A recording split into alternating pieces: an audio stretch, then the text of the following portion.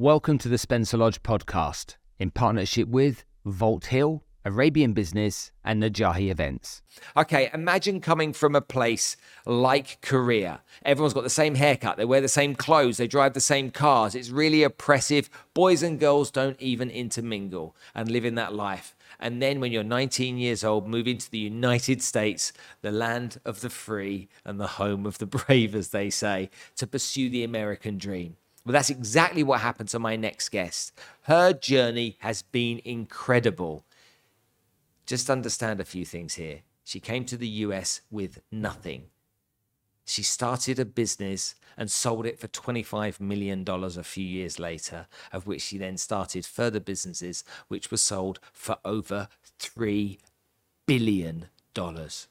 A fascinating conversation with a remarkable human being who is really beautiful both inside and out. Cue the music for the incredible Dr. Sabrina K.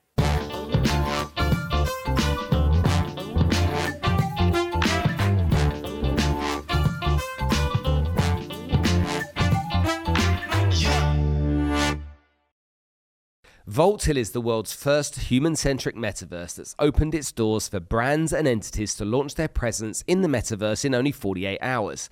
This is the fastest activation ever and the first time ever any metaverse has offered this. Upon this activation process, brands will receive free virtual land in Vault Hill City and can give life to their metaverse presence by buying buildings in the Vault Hill marketplace and deploy it on their dedicated VLAND. Then brands can customize their land using unbounded creativity. They can display their own NFTs or upload different media, logos, or digital creations to start to capitalize from their digital assets. Go check out vaulthill.io. And lastly, thank you to Najahi Events, who have been sponsoring us now on the podcast for over a year. Najahi bring motivational speakers to the region to help inspire, educate, and motivate you to achieve better success and live a better life. Sabrina, thank you so much for coming to join us today. Well, thank you for having me. It's so fun. I feel like I kind of already know you because we chatted on Zoom beforehand and got a little bit of an understanding. We have mutual friends, obviously, with Ken and Sandy and stuff like that. Yeah. And then here we are chatting away before we start filming, and people that have already been in today on the show, you know them and have got connections with them. So maybe the ecosystem is not too dissimilar. Yeah, it's always a small world. You told me about what life was like for you when you were younger. And I want to give everyone some perspective on who you are and your journey before I probably go in with my curiosity around other aspects to business and stuff like that. But we understand Korea as being two very different places. North Korea, the People's Republic, and South Korea. Sure. And we know all of the negative stuff that's painted and described about North Korea. I mean, I've had guests on the show that escaped from North Korea. So we've got this in the West, or at least where I come from, this really negative connotation towards North Korea. However, South Korea is completely different. We have this really warm association with South Korea. It's like, how could one country be split in two and the people be so different and the energy be so different? Yeah. But when I spoke to you on Zoom, you told me that in the early days, there were lots of similarities. Yeah. So can you just paint a picture for everyone to understand what it was like growing up in South Korea for you? Yeah. And just so that we can kind of teleport ourselves back to that time, what did it look like? Can you paint a picture? Yeah, so 60, 70 years ago, after the Korean War, Korea was the second poorest country in the world. So that's South Korea. So if you think about it, South Korea was poorer than any African countries or any India or any part of the country. And we just didn't know that we are living in a very poor country. But everyone in South Korea was just very, very competitive, just by nature, very ambitious and very competitive. The government was a complete dictatorship. There was a president who was elected named President Park Chung-hee, and he was president for like 20 years. So it was not a democracy. You can vote, but it doesn't matter. And he had a 25-year plan to revival of Korea. And that was really, I think, what turned Korea what it is today because of the discipline and focus that Korean people had. out of nothing. And also Korea had no resources. So for example, when I was young, elementary school, we had emergency drills. Everyone wore just uniforms and had exactly same haircut. Every single boys had to shave their head.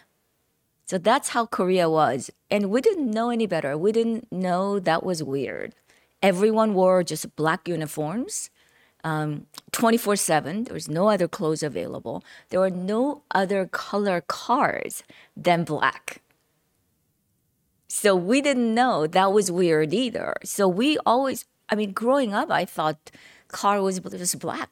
There was no other color. That's nuts just to think about Yeah, that for a second. yeah. I mean, you just imagine. So every car's the same color and everyone's wearing black and everyone's got the same haircut. Right. Boys shaved, ladies with the kind of short Yeah. bob. And why was that the norm? Why did they want it to be that way? So it's all government control, no freedom, no creative thinking, no innovation. And, it's just they want conformity. And when it's like when you look at North Korea, you kind of like see the pictures of almost exactly the same thing that was happening in South Korea as well. So when you turn 18 and go to college, then you have a little bit of freedom, and then college is where you grow up. But when you're growing up from 0 to 18, you're not even treated like human. You're treated like a robot and complete brainwashing. When I was 13 years old, they gave, you start a military training, and I had a shotgun. 13-year-old girls. Gun. Oh, yeah, real guns. But that was also norm. We didn't know that was not, and South Korean kids were beat up by parents, the teachers, adults all the time. It was okay to beat up their kids. And that was all normal. So, I jokingly told my mom, who loves me more than anybody in the world, you could have gone to jail if we were like raised in America, because that was like okay to just beat up your kids. So South Korea, it was just such an interesting country if you think about where it is now, because a lot of the K-pop, all the creativity, innovation, technology, music, these just all came within the last 20 years. That didn't even exist. 88 Olympics was the first time we saw non-Koreans in Korea. I learned English in Korea from a Korean teacher who did not speak any English. So I came to the United States when I was 19, and I was trying to say thank you. Nobody understood me. And my father told me you have to pick an American name so that you can be assimilated into America so that you don't sound like a foreign person. I picked Alice. Problem with Alice, I could not pronounce L. So every time when people ask my name, it was the most humiliating experience I had to go through, because people look at me like, how do you spell it? And when I tried to spell it, and they're like, oh, Alice. Like, yeah, that's what I said. But I could not pronounce it for the longest time. Wow. I just try and think about what that must have been like, being a kid and everyone being the same. And then you transferring over here. Okay, I want to come to America in a while. I just want to stay on Korea. Yeah. So lots of brothers and sisters, or just I have two younger brothers. two younger brothers. So you were the elder sister. Yes. So I'm very good at telling men what to do. I was trained from when I was young. Tell me what your relationship was like with your dad. Oh, my dad. So in Korea, I think mom and dad were pretty much opposite of my mom and dad. My mother was like a tiger mom. She was the one who disciplined us. She was very focused. She was incredibly ambitious, and she knew exactly when to love us and not to love us. When I get an A plus, she loves me more. When I get an A minus, I am not her favorite daughter. She only had one. Yeah. So, that conditional love, the craving towards love, later on after doing a lot of my, kind of self-help work, I realized that was one thing I was craving the most. But I got a lot of that from my dad. He kind of like did not care about the accomplishments. He loved music, he loved poetry, a lot of the American black and white films. So I kind of grew up with a very romantic dad and a very kind of Asian tiger mom. And that dichotomy of having those two parents gave me the development of right and left brain. It helped me in business later. Who were you closer to, mum or dad? Both. Very, Okay. very close to both of them. So you had a really loving family as a kid. You've Yeah, got these two yeah. different aspects to your life, mum being tough, dad being soft and gentle, Right. and lots of love in a family. Yeah. Well, that's kind of like a nice recipe for a It's successful it's a childhood, good, yeah? good recipe, but also there were a lot of challenges. When I was 13 years old, my dad's business failed and had brought a lot of big turmoil to the family. And it's funny thing about shame is I was so ashamed, my whole family was so ashamed that we didn't tell anybody. And I tried so hard to hide it even from my best friends. And now I talk about it at a podcast.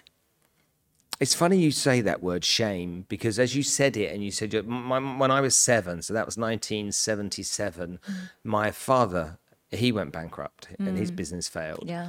And as you said that, I just started thinking about him and I wonder whether he, to this day at 78 years old, whether he ever recovered from that because Yeah. the shame Yeah. and the embarrassment of that going wrong Yeah. is for many people overwhelming, isn't it? Just even thinking about it bleeds my heart. Really? Did your dad recover though from that emotionally? I don't know because he, after we don't talk about it.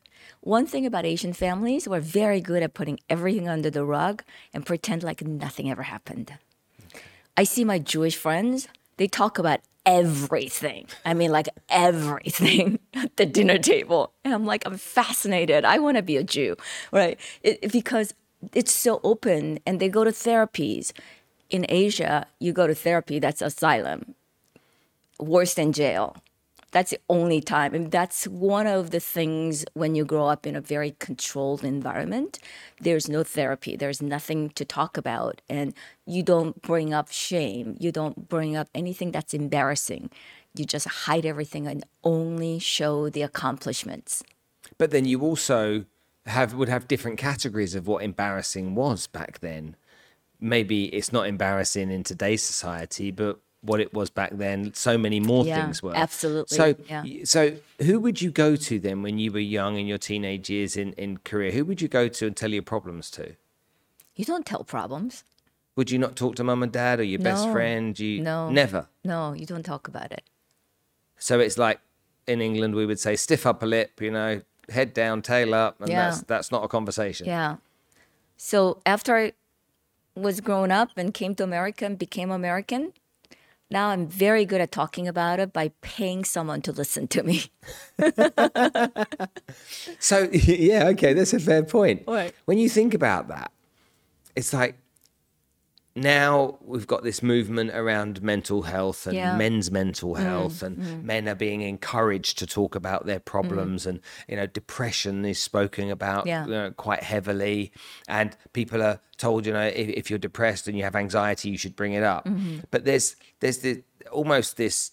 Instead of this door slowly opening, it's almost just come wide open and kind of all problems and all moods can be categorized. Yeah, And we know we have good days and bad days, don't Yeah, we? yeah. We're not all depressed. Yeah, We yeah. just, I feel a bit low today. I'm a bit, this Yeah. week I'm a bit down in the dumps, or Yeah. my girlfriend left me, so I'm fed up, or I hate my job and I'm a bit fed up, rather Sure. than being really depressed. But it's almost like it's saying, you need to talk about everything. You need to bring all of that kind of stuff out now.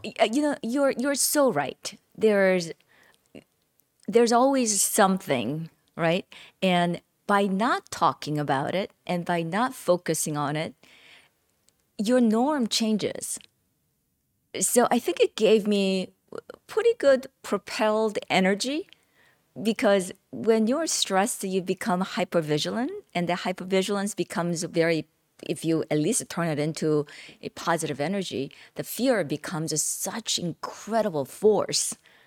And there are some things that has happened throughout my life that each adversity, and that adversity becomes fear, and that fear became such a positive force for me to accomplish so much than I could ever have imagined myself.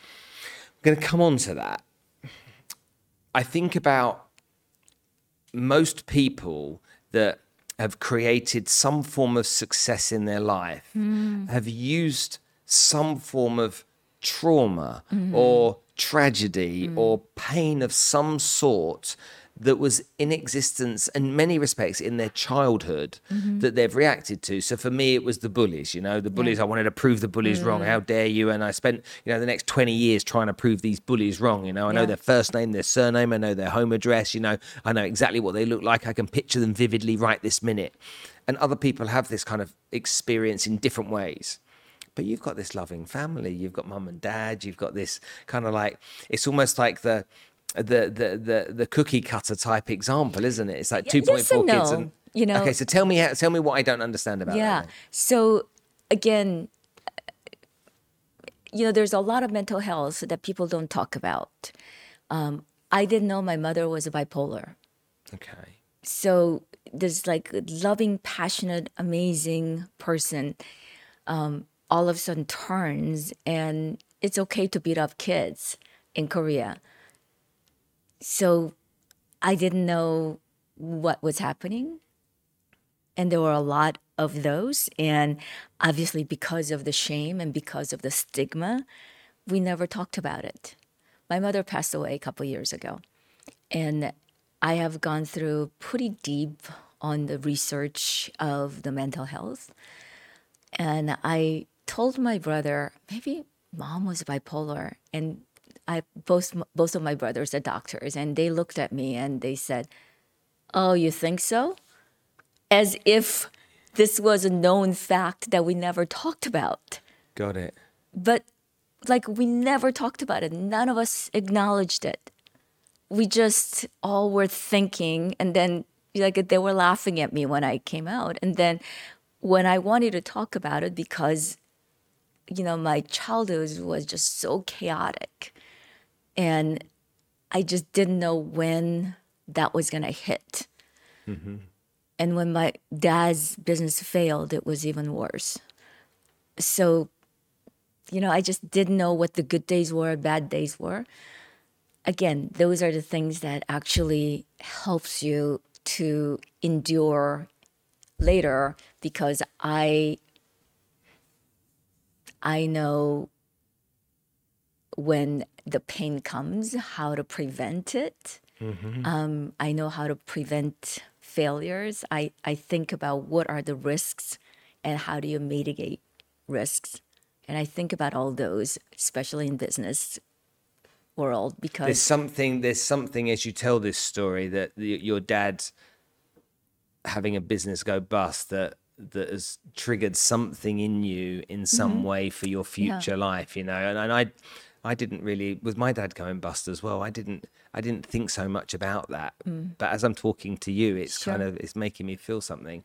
When we were filming a documentary a couple of months ago, and we were in Nepal, and while we were there, we met a community of people, and the girls from the age of 9 years old become prostitutes. Now, as I say that, you think, oh, that's horrific. I think that's horrific. And it is horrific. But for these girls, it's their parents that make them prostitutes. And they it wasn't, for a lot of these girls, it was just life. that was a way of That life. was just what you do, that we can make money doing this. And so guess what? We got to make money because we need to put food on the table. It makes me think about the trauma in later years in their life that they will go through when they realize how bad that might have been. Yeah. Okay. Human beings are so resilient, and all animals have a God's gift to survive. So when you're going through that trauma, you don't feel the trauma. When you do not survive. So there's this natural mechanism in your brain that just blocks the trauma. It doesn't feel like trauma. When you think about it later, when your life becomes norm, then, oh, that was really horrific. I was beat up all the time. That was really horrific. Just give me perspective. You say you was beaten up. Your mum used to whack you with something, a wooden spoon, or she used to... Out of respect for my mother, I'm not going to go into details. Okay. But it was horrific. My life was horrific. And it's just something that I don't talk about it publicly. It's just something that we never talk about it publicly. But also at the same time, it was really confusing for a child because it's someone who loves you the most. And I didn't understand that until very recently, that it was a mental health. That was her Yeah. issue. And because there was no one acknowledged it. Yeah. There was no treatment, there was no cure, there's nothing available to her, and she didn't know how to do it. So if you had no leg, but you are put out to be a track runner in a team, she somehow figured it out. And she just became a runner with no legs. My mom was just really a very determined person. With your mum passing a couple of years ago, does it make you feel sad that you missed conversations with her that you could have had together to talk about this kind of stuff? Or do you think that it was better that you didn't? I think it's better I didn't. Really? Yeah. If I did, it could have probably taken us 20 years to mend. And I think towards the end of our life is when I kind of started understanding the mental health issues and doing a lot of research on how these so-called curriculum of treatments, because a lot of people treat mental health issues kind of in a silo, in different silo treatments, and there's no curriculum or progressive of the treatments. I think it would have taken very, very long. And my mother being in such denial, it would have been a very difficult conversation. I had a really, really good adult life with my mom. And I just really treasure those times. Focus on the good bits. Yeah, because, when she realized I was an adult, she never thought about abusing me in any other way. She took her anger and frustration to elsewhere, but it was not on me. And we had lovely, lovely relationship. It's funny you say that. My mum, and it's not the same, but my mum used to chase me around the house with a rolling pin. And she would whack my knees with the rolling pin on my ankles. And she would chase me up and down the stairs, wherever it was, and she'd always get me no matter what. Yeah. And then, moms are so good at this. They're just a professional. well, in the Middle East, the Arabs, their mums have the slipper. Yeah, yeah, right. But we had the rolling pin. Did she throw it at you and No, just got you? No? She would, it would, I don't know how her arm would extend about 1.5 meters and she'd reach out and she'd get me. But there was a time that came one day where she went for me with the rolling pin. And as she went for me, I grabbed it. Oh, wow. And as I grabbed it, I'm like, no, okay, that hurts. Yeah. And it was the last time she did it. It was almost like she realized I was now big enough to defend Yeah. myself and it wasn't going to work anymore. And so from that moment onwards, the rolling pin never came out. There was none of that. And so whether I was 16 or 18, I can't have been 18, but I must have been 16 years old. So how old were you when you kind of crossed over in her mind to being a young lady, let's say? That's really interesting because I think I was probably like a 14 or 15. My mom was kind of just similar thing. She was, doing her thing. And I saw my brother, who is a year younger than me, grabbing her arm. And I just looked at him with such marvel, surprise, because I never thought about that was even a possibility.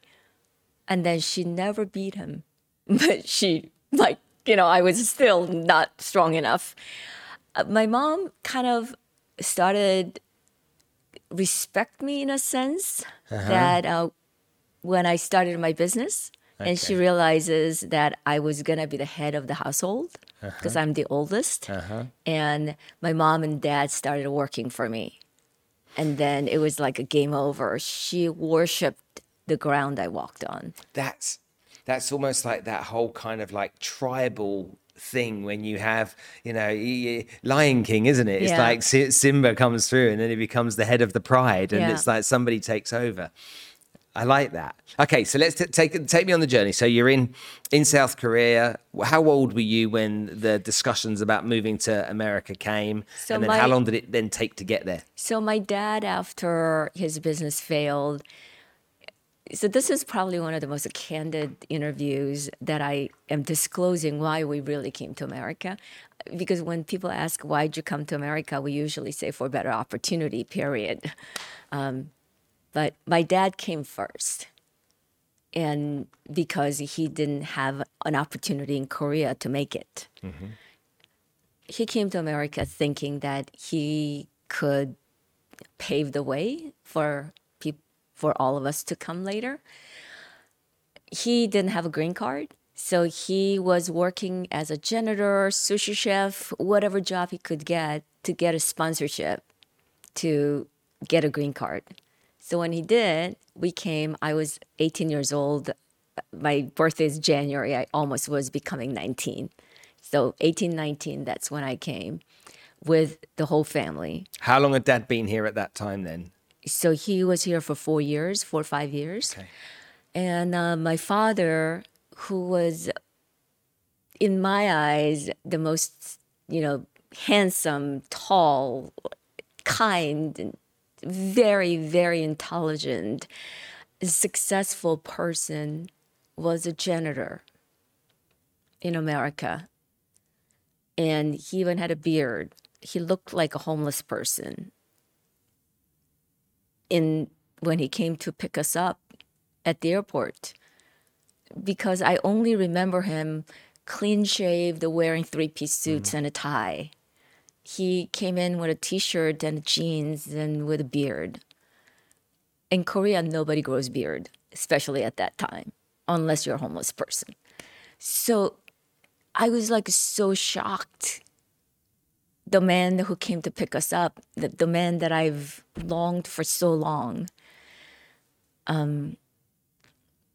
But, again, the life is what it is. So we all became janitors.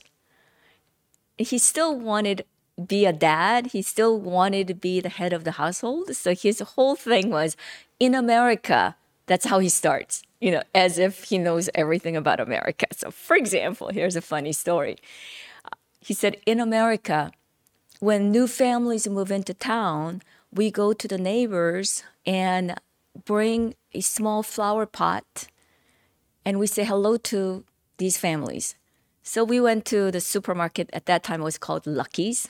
So we went to Lucky's and bought these like a small little pot of plants. It was like $5. We bought 5 of them. $25 was a lot of money for us. So we bought them and left 5 of them, the 4 of them at home, and took one to the neighbor's house. And you can imagine this is like a very middle class, all white, or like a lower middle class, all white neighborhood. LA? In Los Angeles, a little town called Lakewood. Okay. Even to this day, it's a very low middle class white neighborhood. We go and knock on the door, and these like 2 older couple comes out and see 5 Asian people. No one spoke English. They looked at us and then they just banged the door. And then my dad goes, oh, they are busy. And in America, when they're busy, they don't talk about it. They just close the door. So we need to respect that. So let's go to the next house. So we were going around and no one spoke English, but to us, he was fluent in English. Oh, really? Yeah, well, that's what we thought. We jokingly now tell my dad, how did your English get worse and worse every year you live in America? Because we speak English better than he does. So no one spoke English. So we finally went to the 3rd house, and this couple says, oh, come on in, or whatever we heard. So it seemed like they were welcoming us in. So we all sat there, 5 of us in a sofa. It was like the most uncomfortable thing ever. And then my dad was kind of communicating. I'm sure he was sweating bullets. And we came to our home and we said, let's not go to the next house. Is that okay? So there are so many of these like in America stories with my dad. And one of them is in America, there's no shame on how you make money. Okay. And that just like stayed with me for a long time. We all became janitors, but because in America, there's no shame in how you make money as long as it's an honest living, we were okay to be janitors. If we were in Korea, there's no way we would starve to death rather than being a janitor. Wow. But we all became janitors. And how long did it take you to make peace with that? Because that must have been really difficult at first. 2 seconds. Oh, really? Because it was in America. Okay. Because Dad said in America, that's It's okay. in America, it's okay. And you just We changed just changed it. We took as if just like we were going door to door trying to deliver this $5 pot. We accepted what was accepted in America. And even to this date, it just stayed with me. In America, there's no shame in how you make money as long as it's an honest living. Amazing. Okay. Next part of the journey. So you're here now. Dad's been here a few years, making his way. You're janitors. You're living in Lakewood. Okay. You're 19 years old. Did you go to school or go to work? So I went to school. I didn't speak any English. So I was studying computer science and mathematics, not because I loved computer science and mathematics, but because that was the only major I could succeed. And that's what my Korean college counselor told me. I didn't understand anything. It was not good. First boy I talked to. So growing up in Korea, one other thing is boys and girls are not allowed to talk until you go to college. What do you mean not allowed to talk? They're not allowed to talk. Can you play? You can play up to kindergarten. Okay. Boys and girls can play up to kindergarten. From elementary school to high school, you're completely cut out. So boys and girls are in different schools. They're all girls schools and all boys schools. There's no mix of the two. You're not allowed to talk to the boys. Okay, but you're 15 years old and you're developing. You can't even. You walk past boys on. You can actually be expelled from school if you get caught talking to boys. So let's say it's the weekend and you're walking down the street and you're with one of your girlfriends and I don't know where you're walking somewhere and you're 15 years old and two boys walk the other way. Do you not like none of that? No. Shit, really? Later on, I found out that was happening, but that wasn't me. I was a very law-abiding citizen. Okay, good, right. But it was not common. These are the girls who are really kind of rebellious girls that I wouldn't even associate. None of my friends, because my mother totally controlled who I could be friends with, she would make a rice cake and go to their home to see what their family life is like before they're allowed to be my friend. So my mom had total control over all my friends, and my friends were just as square as me. And Wow. none of us Square. we were just square. All four corners were tucked. So when you're living in the States then, so your cousins, your brothers, your dad are the men that you speak to at first, yeah? So, and we had also no kissing scenes on TV, movies. It was actually misdemeanor to kiss in public. You can go to jail. Not in the same cells, I'm pretty sure. Okay. So that was kind of how repressed Korea was when I was growing up. And if you're not a virgin, there's absolutely no chance you will ever be treated like a human. You're going to be a trash. So it was so critically important to stay virgin before you're married.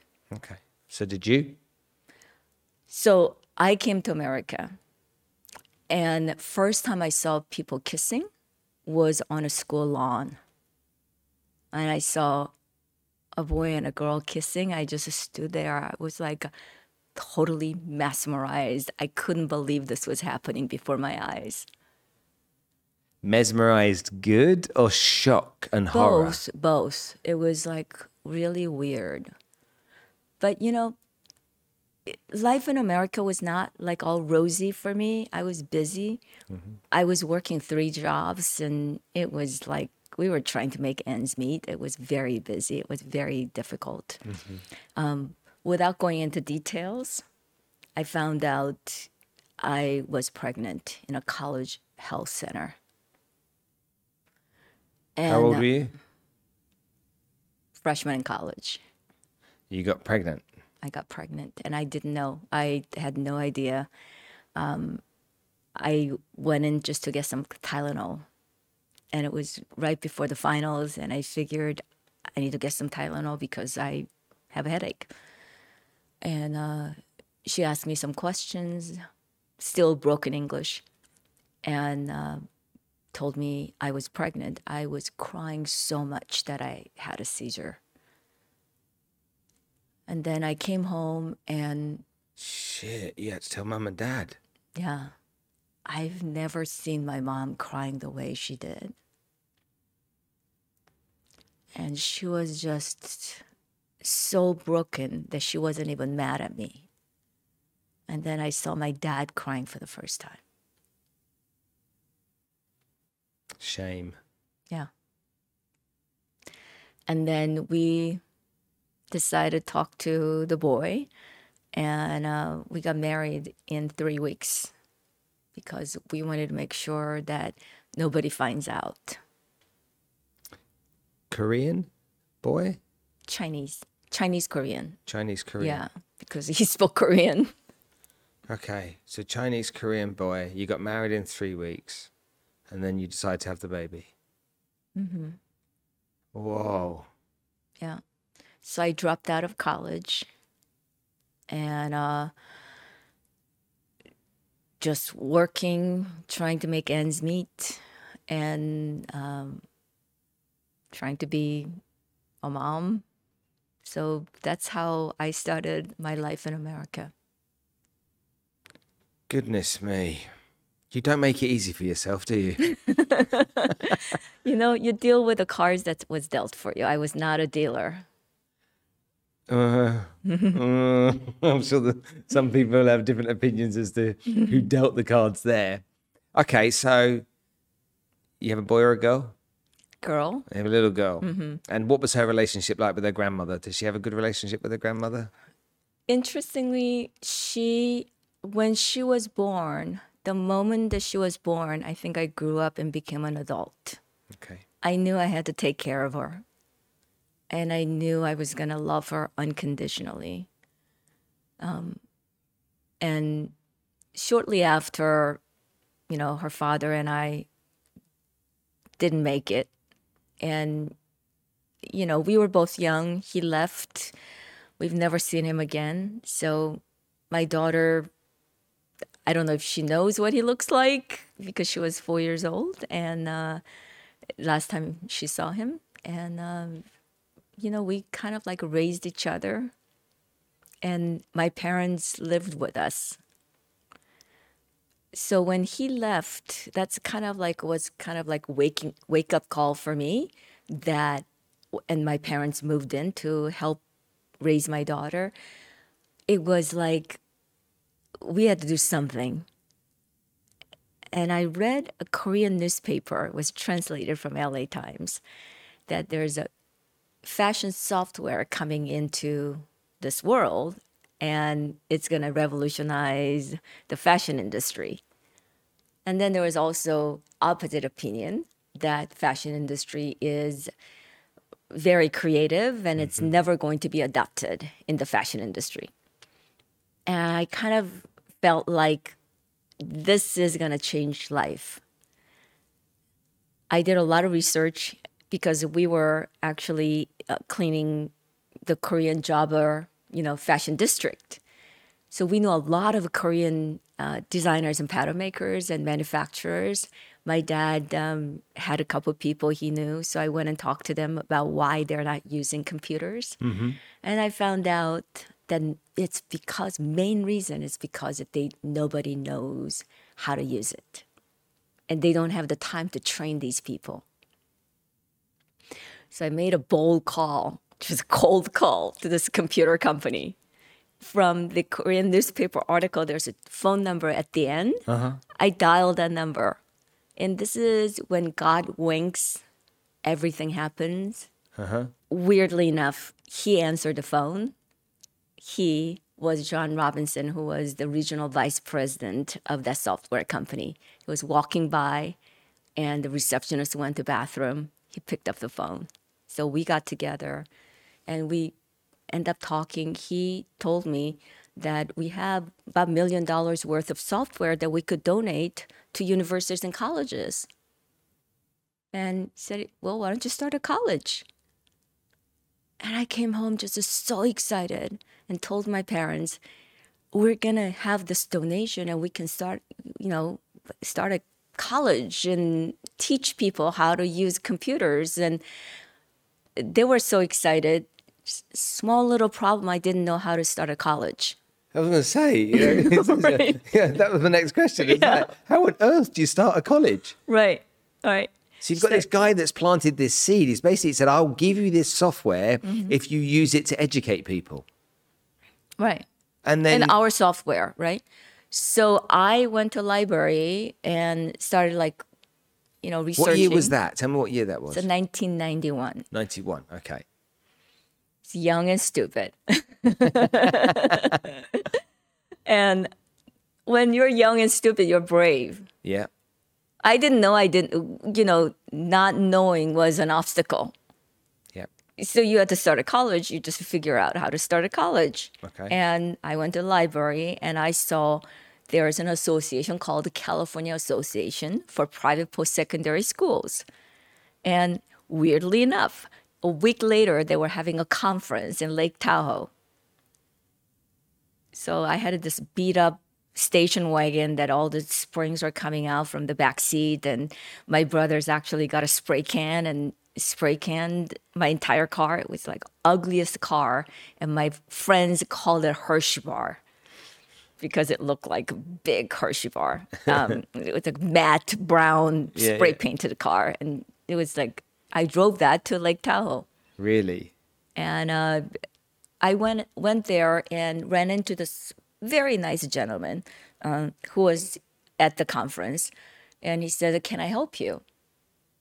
And I said, yes, I'm here to learn how to start a college. And he looked at me and he goes, why don't you sit in that corner? You're not registered, right? And I said, no, I'm not registered. Why don't you sit in that corner and just stay for as long as you like? And after the conference is over, we can talk about what your needs are because I need to attend all the people. That was my first mentor. Bill Clohan, who was the Undersecretary of Education during Reagan administration. Many, many years later, I was inducted to Hall of Fame of the private school industry, and Bill was giving me the award. And he was inducting me into Hall of Fame because he was inductee as well. He is telling the story a little bit differently. He says, it was Lake Tahoe during the CAPS conference, and I was a new president of the CAPS, and I came, and this young lady, obviously very, very lost, was coming up to me and said, is this a conference? And I said, yes, can I help you? Thinking that I need to tell her not to come in. Yeah. And she says, yes, I'm here to start a college.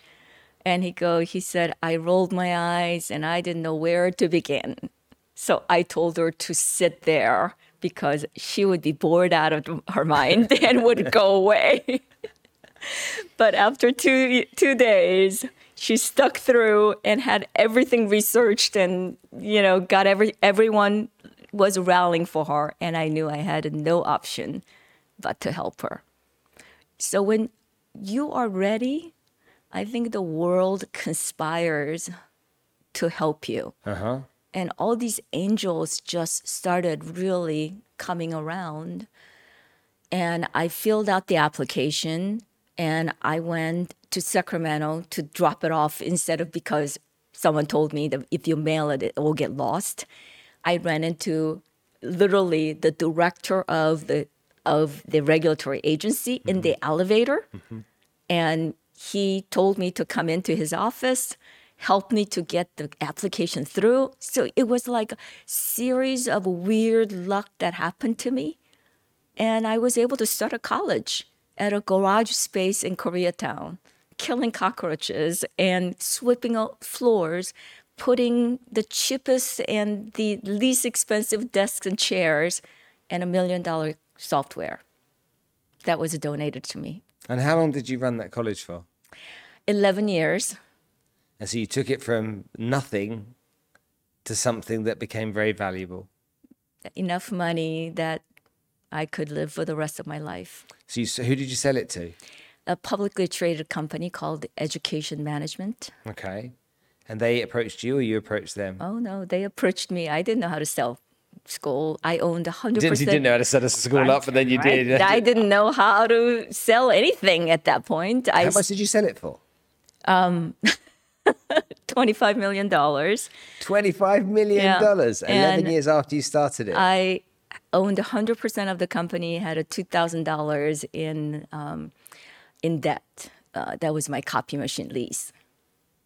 Your copy machine lease was Yeah. $2,000 in debt. Because I didn't And they know- gave you a check for $25 million. Yeah. When they told you how much they were going to pay for it, how did you feel? You know, it was interesting. We shook hands, and every single penny that he promised, he paid. There were a lot of stories. I mean, I can tell you hours of stories of the M&A process, and the exit is never exactly the way it works out. And now I've started 5 companies and exited 5 companies.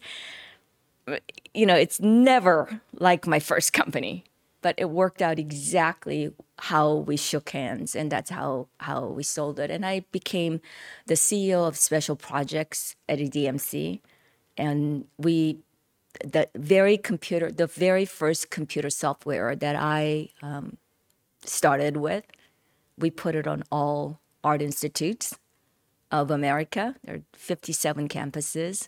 And then whole project was sold to Goldman Sachs for $3.4 billion. $3.4 billion. Right. And how much of that was yours? Some of them. So second bite of the apple was also sweeter than the first bite of the apple. Did you? Okay, this is interesting. So the second bite, 3.4 billion, yeah? Mm-hmm. And you got a big chunk of that too? Or a chunk of that? But a good chunk of it, yes. Okay. A billion? No. Okay, No. hundreds of millions. Yes. Okay. The reason I'm asking this, not to be nosy, Sure. because the actual precise number is not relevant. What's actually relevant is your relationship with money for my question here. Yes. Because I became wealthy at some point in my life. Yeah. And Yeah. and I was having a conversation with somebody this morning where money has very little significance to me now. But I remember when I first earned really good money. Yeah. So I moved to the Far East when I was 23 years old. And I went into a commission sales role. And they said, you can't come and work out here unless you've got £3,000 in your bank account to see you through the first month or two. And I didn't have that. But I had 2 credit cards. I had a Visa and a MasterCard, and each had £1,500 on. Oh my goodness. And I got to the end of the first month, and I knew I'd spent the money. And my mum sent me a fax. She said, Spencer, there's these 2 credit card statements that have come through in the post. You're not going to be able to pay them from there. Would you like me to pay them for you now? Oh my and you can God. pay them when you come home. She didn't know my situation. She had no Yeah, idea. She thought I was going off to this well-paid fancy job on the other side of the Sure. world. And she paid the credit card bills, which gave me another 4 weeks. Yeah. Yeah. At the end of that 4 weeks, I got my first commission check, which was about £4,000. I was like, yes. The end of the next month, I got another commission check, which was about £5,500. And at the end of the next month, I got another one, which is a bit more than that. But then I got a second payment Yeah. of £28,000. Oh my goodness. Wow. And so this money had come into my bank account. My mum saw my statements. She's like, Spence, you better call your employer. They've sent you money they shouldn't have sent you. And I'm like, I'm not calling them. They put 28,000. I'd never seen 28,000 pounds in my life. Yeah. And that was in my bank. And I'm like, I'm not telling anyone. And my mum's like, no, you are. You're definitely telling someone. Call up HR or payroll or whatever. And tell them. So I gingerly made the phone call. Oh, I'm 7 hours ahead of London. Do I really want to make this call? And I make this phone call. And I speak to the lady in payroll. And I'm like, yeah, I got my commission money through, but I got another payment. I think that might have been a mistake. So she was like, let me check. And she came back. She goes, no, that's your quarterly bonus. I was like, what? She said, yeah, so you get paid a certain amount each month. And then if you've hit your target, you get this bonus. And I'm like, well, that's my money. Yes. She's like, yeah. I was like, put the phone down quickly before she could change her mind. And I called my mum. I said, no, it's my money, mum. She's like, your money? Yeah. And this is the first time I ever flew first class. I bought a first class ticket because I thought I'd won the lottery. Yeah. And money had such meaning for me at that time. It was like, oh my God, I can live this life. I can do those things. Yeah. And it had all this meaning for this period of time in my life until I got to a stage where I was earning big money. And big money was about $500,000 a month. Then it became nothing. It actually became dangerous and damaging to many parts of my life, my well-being, my relationships and stuff like that. So the reason I'm telling you that is that you get this 25 million. You've never had 25 million. You've never seen 25 million. Then all of a sudden, this 25 million comes to you. So mine's a little different than yours. So funny about the credit card story. Your mom had an ability to pay for your credit card bills. My parents had no credit. So they had an ability to give me their credit to get more credit cards. Right? So they could give you their credit because no credit is better than bad credit. Okay. So in America, debt society, if you have no credit, they'll give you as many credit cards as you want. When I first started, three of us together had over 20 credit cards. That's how I financed my company. Worst way to finance your company. Right? High interest rates. High interest rate. We're swapping in, credit cards so that we don't pay this debt. Yeah, because sometimes you have this 3 months and 6 months interest free. It was like an 18% interest at that time. So it was pretty hairy. And when you have 18% interest payment coming, you are a fast running animal. You work so hard. And I think that those fear during that time really made me go fast. Urgency. Yeah, it's like, and I did not even realize anything. One day, my dad, because he did all the books, and I didn't touch anything. I was like still a little girl. They gave me money to live, and like they were in charge of everything. And my dad came into my office, and he said, we have $1 million in a checking account. What do you want to do? And I said, Dad, I have a meeting. It didn't register me. Yeah. But I think that was a moment. It was like my dad telling me that, and I kind of felt safe. And then I was making a lot of money. That's the reason why, the company paid, a lot of money. So we're making. So you were living a nice lifestyle anyway. Very life. So money was, when I sold it and had $25 million in my checking account, nothing changed. I was already buying designer clothes and, living in a nice house. Like, I literally did nothing. You know what I did when I first sold my company? Go on. I went back to school. Interesting. Because I still didn't have a college degree, but I felt like such a fraud. I was selling college degrees, started a university telling people how important education is, how important it is to graduate and get jobs and be a well-educated person. You were a phony. I was a phony. I didn't tell anyone I didn't go to college or I didn't graduate. And it was like I couldn't sleep at night. I just always thought, what if someone finds out? Two things I was really afraid was, what if someone finds out I was divorced or don't have a husband? I would not be respected because I was in a role model business. What if someone finds out I didn't go to college? This is all attached to shame and guilt and like something that's all consuming in many ways. So this money goes into your account. Were you sad to sell the business at first? Was it a difficult decision? It was. The decision of selling the business was not difficult because it was the right decision. Okay. The company who bought the business was the best company that I could have sold to. It was education management at that time was really the gold standard in private universities. And the founder, Bob Newson, was like the greatest mentor I could have had. I aspired to be that man. You know, he had all the characteristics of a person that I wanted to be. So it was a great decision. I just did not know what it's like to sell a baby. I didn't know as an entrepreneur, as a founder, what life is like as post-sale. Nobody told me this. Everyone says congratulations. I was massively depressed. I had no identity. I didn't know who I was anymore. And it was just really, really difficult. Some people drink, some people do drugs, some people become a sexaholic. I became... all of those? None of that. Because I don't drink, I don't do drugs, and I don't do casual sex. So it was like, I had nothing to do.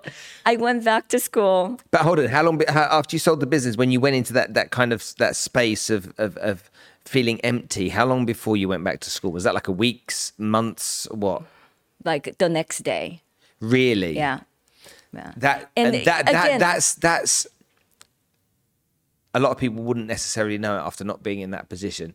That was a really smart move, because I was the guy that went into the void. I see. But it wasn't drugs, it wasn't sex, it wasn't alcohol.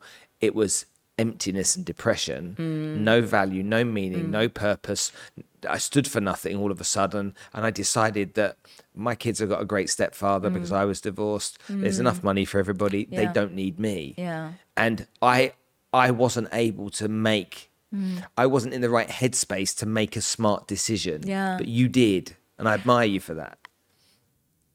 Workaholism is the loneliest disease in the world because people praise you for it. And for a people pleaser, workaholic is the worst because you feel like you're doing something positive, but you're actually destroying yourself. I was on 21 charity boards. I was doing 4 graduate degrees, and I kept starting new companies all at the same time. And people admired me, praised me, called me an inspiration because I was the greatest philanthropist, the youngest philanthropist. I was doing all the good things for the world. I was just slowly dying inside. And I didn't even know it. Were you single? Yes, of course. You were single at that time as well, so there was no relationship. Well, because I was not allowed to tell people I was divorced. I had this phantom husband I was very loyal to. When I got divorced, it kind of felt like my life was just done as a woman because I'm not virgin anymore, very overtly not a virgin by being a mom. And not only I'm not a virgin, I was also married and have a child. So I never thought it's even possible that any man would ever want me.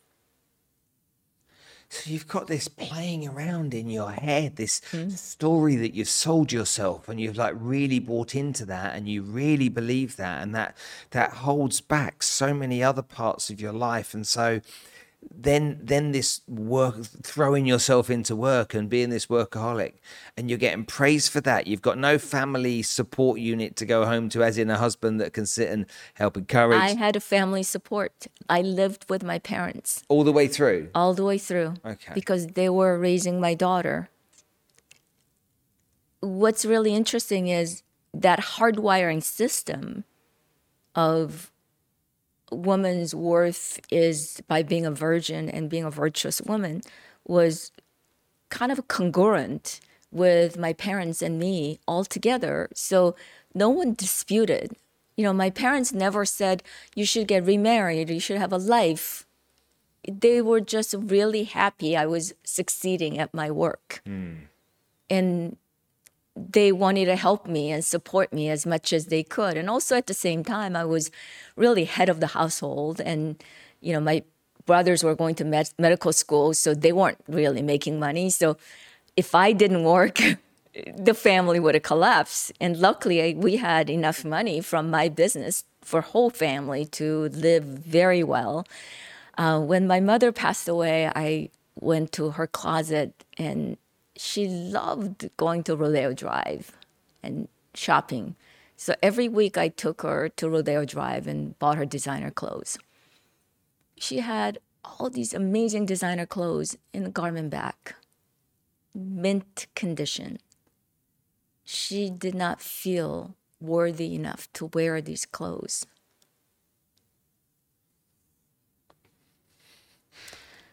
So it's very complicated. Our lives are so complicated. But if you come out of all that darkness, it's just fun and easy. You can choose. You can make complicated or complex or fun and easy. Here's something that I heard from one of the podcasts, the difference between complex and complicated. Complicated is a toaster. So toaster is complicated, right? You need a lot of electricity and all of that to make a little slice of bread to toast perfectly. Complex is a cat. Cat is a complex, right? So when someone asks, are you complicated or complex? You kind of need to know the difference between the two. Yeah. But I chose not to choose complex cat or toaster. I want to choose this toy that is life and has so many different bells that you can just ring any bell that you want, and whatever comes out is just fun and easy. I didn't know that was even my choice. I didn't know that I only had a cat or toaster. So I was going back and forth with a cat and toaster. And when you do the work and when you kind of figure it out, there's this toy. There's so many other options in life. It's like you don't have to choose a cat or toaster. I played with those. They were not that much fun. I play with other things. I play with the sunset. I play with music. I play with the wind on in your hair. They're really fun. Do you spend as much time working today as you spent 10 years ago? Yes. And do you work I have no stress, though. There's a big difference. And what enables you not to have stress? I think I was addicted to stress because that gave me that edge.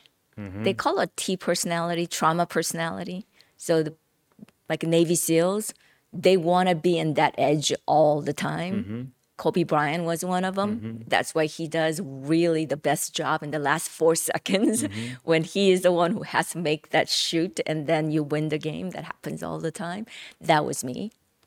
What does success mean to you? That you're comfortable in your own skin. And you can breathe anytime that you want to breathe. As fully as you want. Tell me about how you see the education system in the United States now. Wow. Spencer, how long do we have? That can be the last couple of questions if you want. We can finish in 10 minutes. America is the greatest country in the world, and I love America. I'm a big fan of America. It has the agility, freedom, opportunities, equality beyond any other country can provide. it's just really the land of heaven on earth. Only Americans, despite America, I think the rest of the world still admire America for what it is. Unfortunately, this number one economy in the world has a third world education and healthcare system. It is an American crime that inner city kids who are born in different zip code do not have the right opportunity as the rich kids who have private education access. You go to a lot of developed countries, they have access to education.